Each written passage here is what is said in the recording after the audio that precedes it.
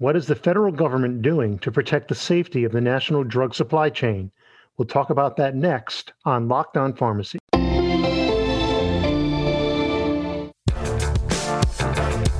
You're listening to the Pharmacy Podcast Network.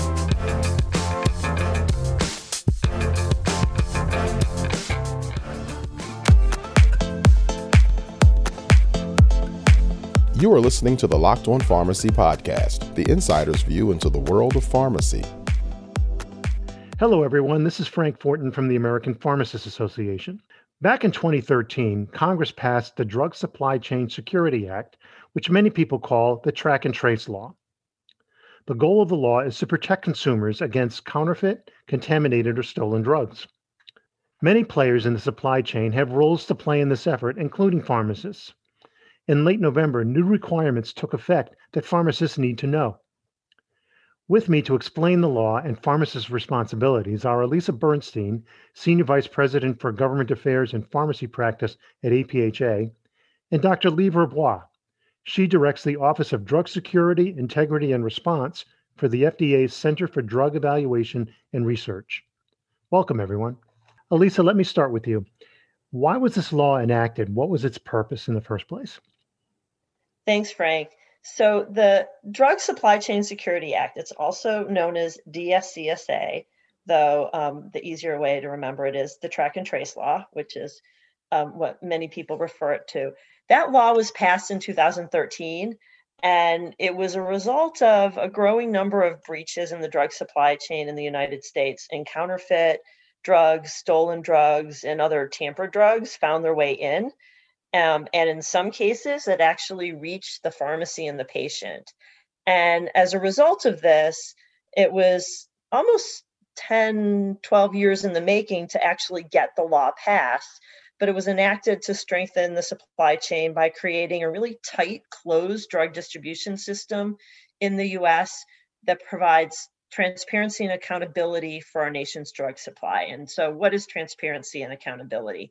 It means we know who is involved in the distribution of the drugs, we know what drugs are in the supply chain, where they've been, and steps to take if there are suspect and illegitimate drugs in the supply chain. So really kind of making it clear about what's in it in the supply chain and where it is. And that's the goal, so that it keeps the good drugs in and the bad drugs out. And the law was intended to be implemented over 10 years in a stepwise approach, with different requirements kicking in at different times over the course of the 10 years, depending on whether you're a manufacturer, a wholesaler, or a dispenser. And so pharmacists are called dispensers in the law, so that those terms are used interchangeably. And the ultimate goal is that in 2023, which is really just around the corner, of having an electronic system in place for tracing drugs in the supply chain by November of 2023. And electronic means that the drugs are moving and the information is moving via electronic means in a way that's interoperable between so that the information flows between trading partners. So a 10-year rollout, that speaks to the complexity of the supply chain, I guess. It's a huge, huge lift for the supply chain. It's, Congress gave 10 years to implement it, but here we are, 7 years in, and there's a long way to go. And there's a lot still to be done in the next 3 years in order to make this happen. And so it really is an all-in effort with not just manufacturers, wholesalers, and dispensers or pharmacists. I mean, and clearly the FDA has a huge role in this as well, but different standards bodies and all these manufacturers of different electronic solutions for transferring information and identifying the products. It really is a huge lift. Dr. Verbois, welcome to the program. Thank you for having me. Oh, it's a pleasure. So, Dr. Verbois, tell us, most of our listeners are pharmacists. What do they need to know about this new law? Pharmacists play a key role in helping to ensure that patients get authentic and quality prescription drugs. DSCSA provides tools for identifying and quickly responding to bad products when they are found in the supply chain. For example, DSCSA provides more accountability and transparency so pharmacists can be confident in the drugs that they are buying. Could you tell us how a pharmacist can know which prescription drugs should have a product identifier? The majority of prescription drugs should have a product identifier. The product identifier requirement applies to most drugs, but not all. For example, some drugs are exempt or grandfathered from the requirement. The drug is grandfathered if it was packaged before November 27, 2018, and it can be sold or bought without a product identifier if it's under those circumstances. If the product was packaged after November 27th, 2018, it should have a product identifier unless it's subject to a waiver or exemption. And if a pharmacist is unsure, they should check with that original manufacturer or repacker of that product. What's the practical effect for pharmacists and pharmacies of the requirement that went into effect at the end of November as of now? As of now, yeah, we have really been working hard to make sure that pharmacists understand what that requirement is. So pharmacists should be buying drugs with a product identifier, and these products are currently on their shelves. And this is because manufacturers and repackagers have been encoding product identifiers on products packaged since 2018. Additionally, if pharmacists need to verify the product, they should verify down to the package level using information in the product identifier. And the product identifier consists of the National Drug Code, unique serial number, lot number, and expiration date for the product. And it is in both human and machine readable format. This means that in addition to the printed information and the information that's encoded in two-dimensional barcode on these products, so they can get that information relatively easily. The final guidance that FDA issued in October provided pharmacists with 3 additional years to comply with these requirements. So in addition, we provided that enforcement discretion to buy drugs with the product identifiers and to verify down to the package levels using the product identifier. However, it's most important to note that these products should already be on their shelves in this way. So you mentioned the 3 years, so that brings us out to 2023. That's right. And so at that point, what will pharmacists need to do differently?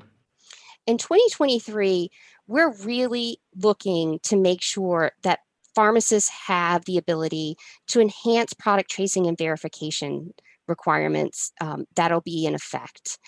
Trading partners should continue to work towards implementing strategies and processes to develop that fully electronic interoperable system across the entire drug supply chain. And this is what will enable secure product tracing at the package level. Dispensers will need to utilize the product identifier for enhanced product tracing and verification at that time. And what can pharmacists expect in terms of guidance or regulations? So FDA is working really hard to make sure that we can continue to issue guidances and policies and regulations as we implement DSCSA. We want pharmacists to stay tuned for more information from the agency as we get closer to the 2023 issuance. So a recent survey by the Drug Wholesaler Trade Association found that fewer than 10% of dispensers know what their responsibilities are under the law.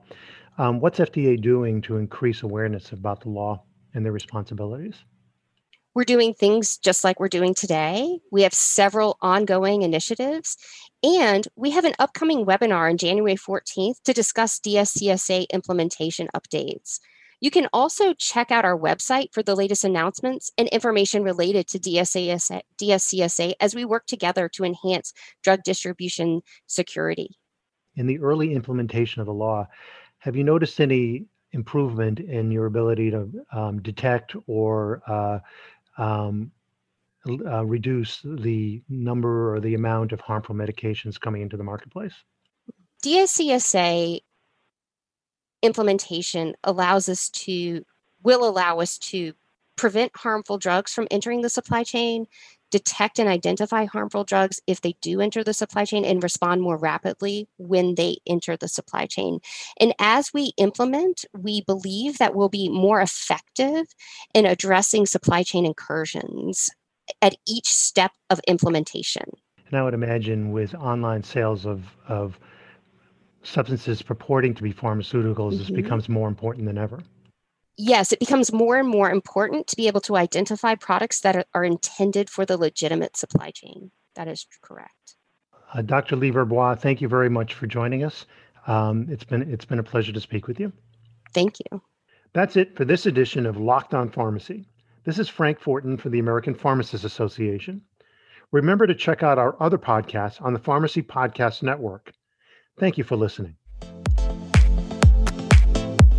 This podcast has been brought to you by the American Pharmacists Association, the largest professional association of pharmacists in the United States.